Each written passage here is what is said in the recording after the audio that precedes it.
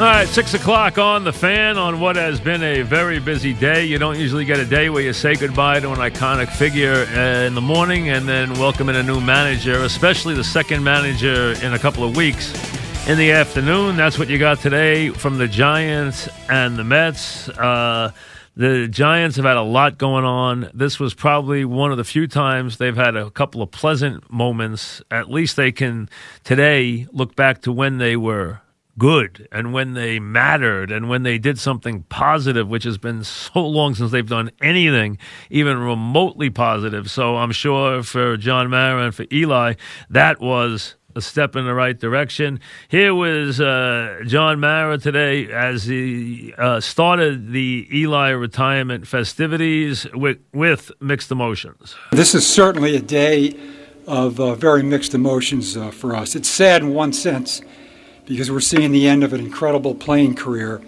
and saying goodbye to someone who has been everything you could ask a player to be, both on and off the field for the last 16 years. Yet we're also very happy because we get to be here to celebrate that incredible career. You know, I remember when the rumors started about 3 days before the draft about this trade and the idea about Eli and forcing the hands with San Diego and everything, and exactly what they hoped he would be. Here was John recollecting, talking about Eli. I also remember the last game of the 2004 season, Eli's rookie year, when he took us down the field at the end of the game in the closing seconds to beat Dallas. It was the last game my father ever saw, and I can remember walking to the locker room with him afterwards and him saying to me, "I think we found our guy," and how right he was. You know, Wellington was right. Again, Wellington who saw that with Eli, and Wellington, who was the guy who hired Tom Coughlin, who teamed, obviously, with Eli to win those two enormous Super Bowls, and how much those mean to the Giants and how much they changed the face of the NFL and the history of the NFL. All right, where will Eli wind up? Well, you can guess. You will always be the ultimate Giant, and we would be honored to induct you into our Ring of Honor next season. And please know this, no Giant will ever wear number 10 again. Well, an emotional John Mara, stuff you'd expect. So, you know, in these last couple of years, I kept saying, this all ends when Eli finally retires. Now it swings to the positive. Now everything is wonderful, and now it's about every good day, and none of this will be remembered. And now the tail end of this career, which was so ugly, will now just fade away. Here was Eli starting the day. This sport has very few real farewells. But as the clock rounded down on our win against the Dolphins this season, I ran to my favorite place in the stadium, the tunnel. I waved to our loyal fans, and then Abby and my kids ran out to meet me. That was my farewell. No regrets. I don't have any regrets, and I won't look in the rearview mirror. Would we have liked to win more games or championships? Of course we would have. There were tough times that I learned and grew from, but I always knew the level of effort and sacrifice that my teammates and coaches made. We did all we could do every week. And obviously, very thankful. You can be confident that no one has loved and appreciated wearing the Giants uniform more than I have, and that will never change. The best thing about playing all these years is the number of teammates that I can call real friends.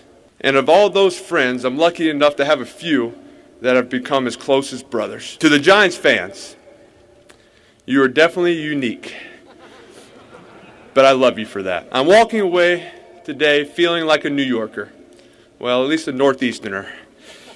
And that says a lot about a guy from New Orleans who went to Ole Miss. It's been an honor to be a part of this family, and I hope that I've represented the organization in the way that you wanted me to from my first day to my last. Well, he's done that, folks, and you know, it's amazing. I remember having a conversation with Archie, who I'd known for a very long time, even before his son started playing football. And he said to me, Eli, Mike, is made for New York. He said, he's perfect. Nothing bothers Eli. Everything bothers Peyton. Peyton would be terrible in New York. Eli's perfect. Nothing They'll never get to him. And you could tell today how he called the fans unique.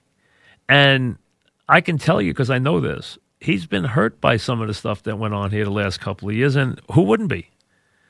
By the benchings, by some of the fan reactions to some of the other stuff. But you never saw that from him. Just like you never saw it early in his career, like when he played that terrible playoff game when they were overmatched against Carolina and he got thrown under the bus, that he was never going to be any good and everything. He never let that bother him, and he never held a grudge. He didn't hold a grudge when his wide receivers disrespected him. He didn't do anything. He just moved on. And when it was his time to take over, he took over. It was his time to lead. He led. And he was the right guy for that team and the right guy for this town. And fortunate, as he said, to play his whole career as a Giant. It's rare to have the privilege of playing an entire career with one organization. I'm proud to be one of the few, but even more so that it was as a Giant. You know, you hear that more and more from the players who accomplish it, and it is rare. You know, we've seen it a couple of times in recent years.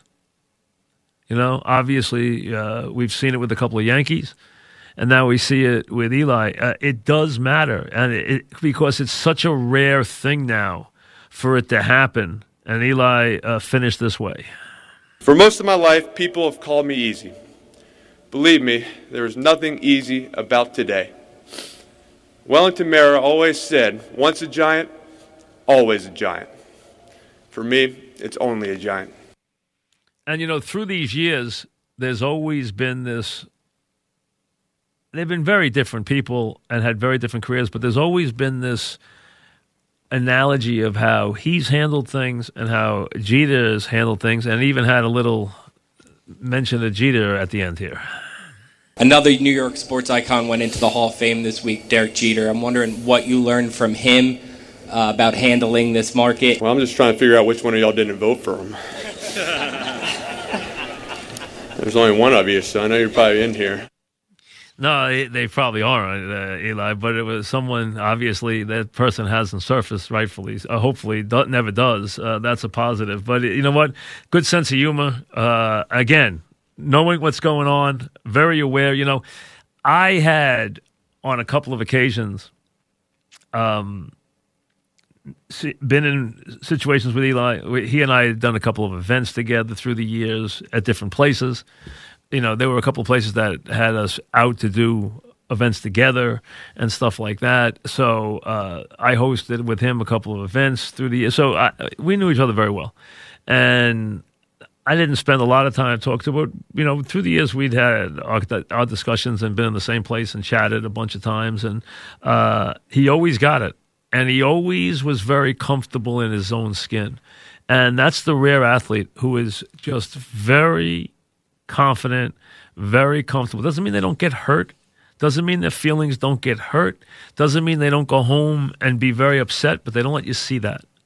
And Eli never let you see what he was feeling and was always able to be there in the big moment. And to me, the essence is that when things were at their most chaotic and most meaningful, that's when he was at his best. And that's what you'll remember, because that's what makes him special. All right, so the second half of the day, the afternoon, belonged to the Mets. And the Mets were in a bit of a recovery phase here as they tried to, again, spin this and do some damage control. And that's why I got a weird feel, and I haven't heard anybody else's take on the Mets today, but I got a weird feel watching this press conference. And it started with Brody. Let's start with him, because I think he needed to go in there and low-key it. This was not his first choice. This was not the guy his search had ended with, this unbelievable candidate. You can't sell him as being the greatest thing since sliced bread when he wasn't your choice a couple of weeks back. And it was just a weird feel I got from Brody. But let's start with him on Rojas. His communication, not only to the players, but you'll learn his communication with you will be genuine. And certainly from a management standpoint, the ability to know that when we speak to Luis, it's going to be the truth. So here you go. He opens up by throwing Beltran right onto the bus. We know that guy lied to you. He lied to us. He lied to you. We lied to the. We all know he lied to the media. So now, here, we got a guy. He's going to be a Boy Scout. We're telling you. We got that guy out of here. So here's the first bit of damage control, like with a sledgehammer. He's going to tell you the truth. Throws Beltran right under the bus. Right to it. Well, wait a second. What does that mean you can tell the truth? That means the last guy was lying? Well, as we know, he denied things in the media, which wasn't true. And how did he deal with the Mets? Well, that guy. So we start there. We're starting with the lies already. All right, that started right there. Now, here's Brody, number 2 on Rojas. You know, you've heard a few words, authenticity. This guy's real. You know, I think you guys probably could hear his tone today. You feel it. Our players, you know, are familiar with it. They know he has substance. So again, direct shot, Beltran.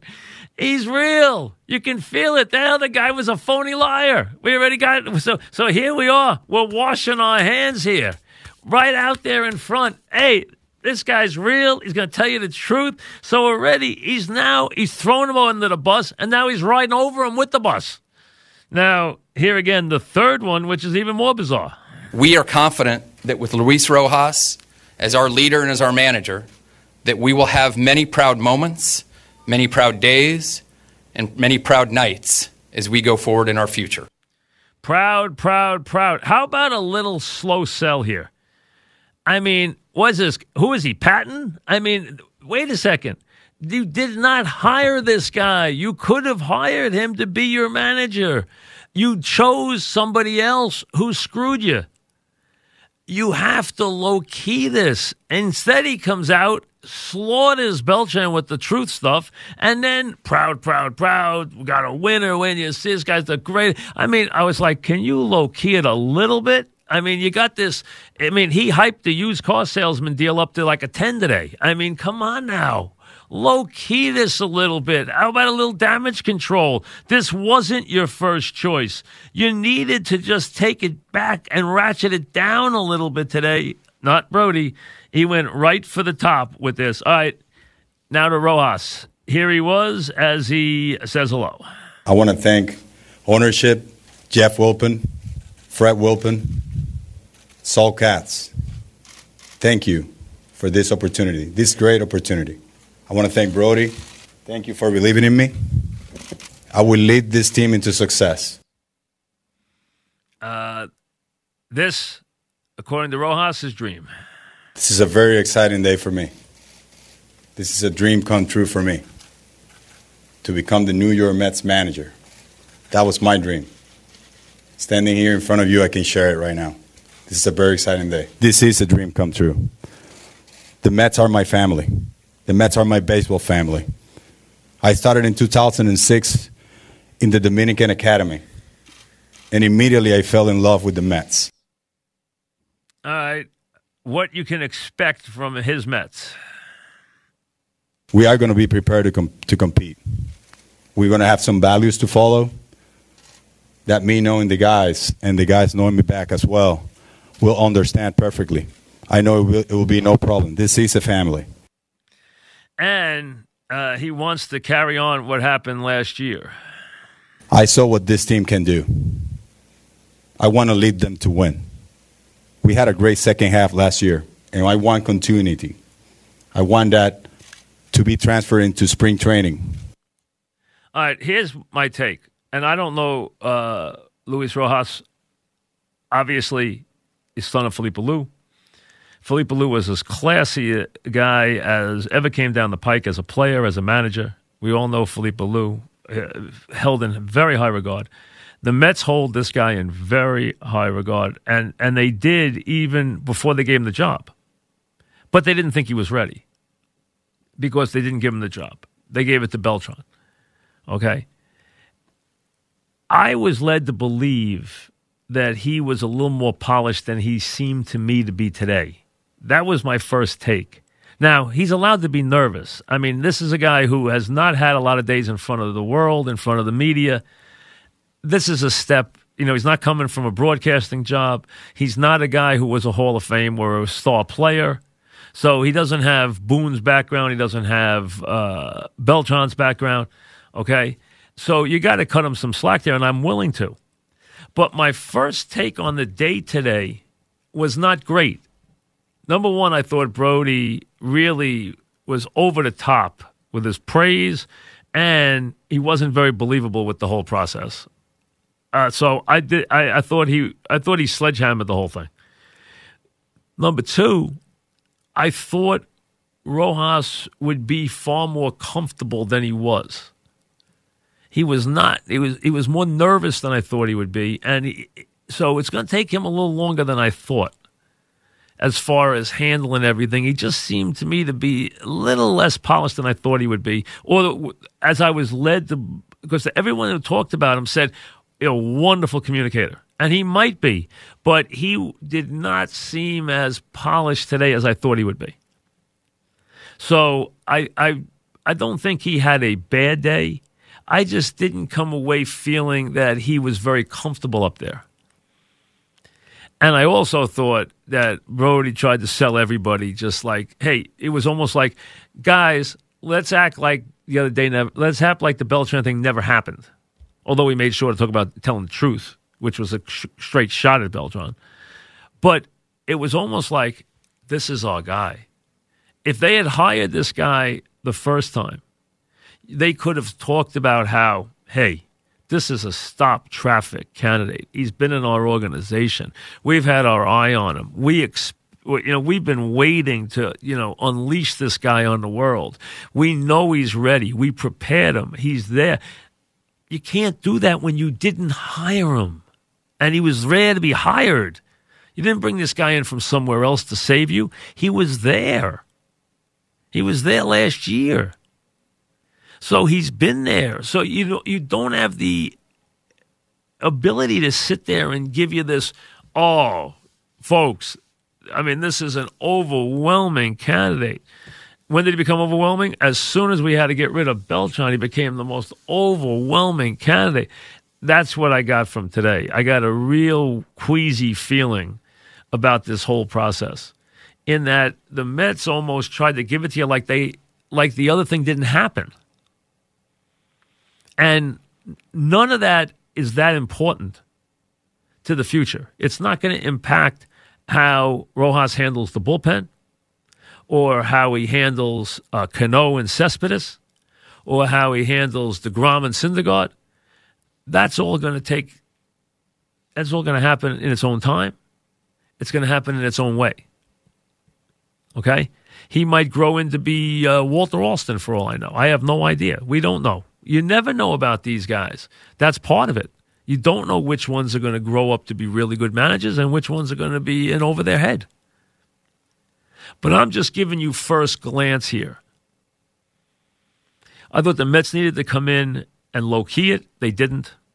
It's just not Brody's way to low-key things. And I thought he was a little more uncomfortable than I thought he would be. I did not get the feeling that he was that comfortable in front of the world today, accepting the job. Now, I think he was very sincere. I even got the idea that I think he feels like he's ready. I didn't get a feeling that he didn't feel that. I think he understands what the job's about. Now, remember, he's got some drawbacks here. Number one, he's been thrust into this a couple of weeks before pitchers and catchers. Number two, he doesn't have his own staff. He has inherited a staff, and I bet you with a few guys on that staff who thought they had as much a right to be the manager as he did. Now, that's supposed to be forgotten, but you don't know that it is. Can be, can't be, you don't know. You just don't, you can think it is, but you don't know. I heard Riggleman the other day, and I like Riggleman a lot. And I know Riggleman well. And Riggleman spoke very highly about Rojas, which I thought was a big positive. He said that he gets along very well with everybody. He handles things very well. He doesn't, step on toes. He knows how to facilitate. He got along very well with the older baseball guys. That's all good positive. Now, what are the hard parts of the job here for this guy? Number one, dealing with his staff. Number 2, fixing this bullpen. He's been thrust into a position here that the Mets created for him, in that Diaz is your closer. Now make it work. He might not agree with that. That might not be something he agrees with. But he's been put in that position, and that's where this team has gone. And remember, he is a collaborator. Some will call him a puppet. That's not fair, but he will be a collaborator, which means the analytic department is going to have a big say. Brody's going to have a big say. There's going to be other people who have a say in what goes on here. This is not going to be run like a dictatorship. This is going to be an extremely limited monarchy. Extremely limited. But it doesn't mean it won't work. There are some keys to this team that are going to be tricky. Cano in his role, because he's very influential inside the team. He will be a positive for the manager, not a negative. Cespedes in his role, he can be a negative in a minute if he doesn't get his way. Dealing with the very successful youngsters who are going to be faced with pressures and trying to duplicate their feats, led by Alonso. And then getting everything out of DeGrom and Syndergaard.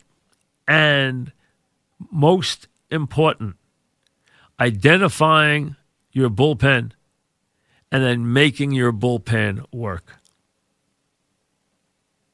That is the most important job, I believe, that a manager has now in modern-day Major League Baseball, is to utilize his bullpen, keep it fresh, don't abuse it, and get the most out of the matchups, and know which guys you can push, which guys you can't, which guys you can go back-to-back with, which guys you can't, which guys you can put in the tough spot, which guys you can't. That is the essence of modern managing.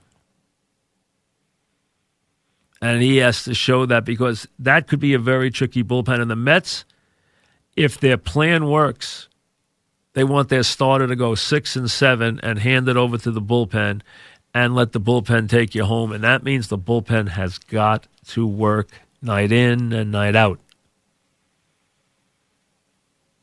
And that's why the bullpen is what will sink or make this team swim. So I wasn't overly comfortable with everything, but we'll see where that takes us after day one. As Rojas takes over, Eli says goodbye. So a very monumental day here in late January. A very, very big day on this bye week. Enjoy your first football weekend, non-football weekend. Get out on Sunday, do something, different.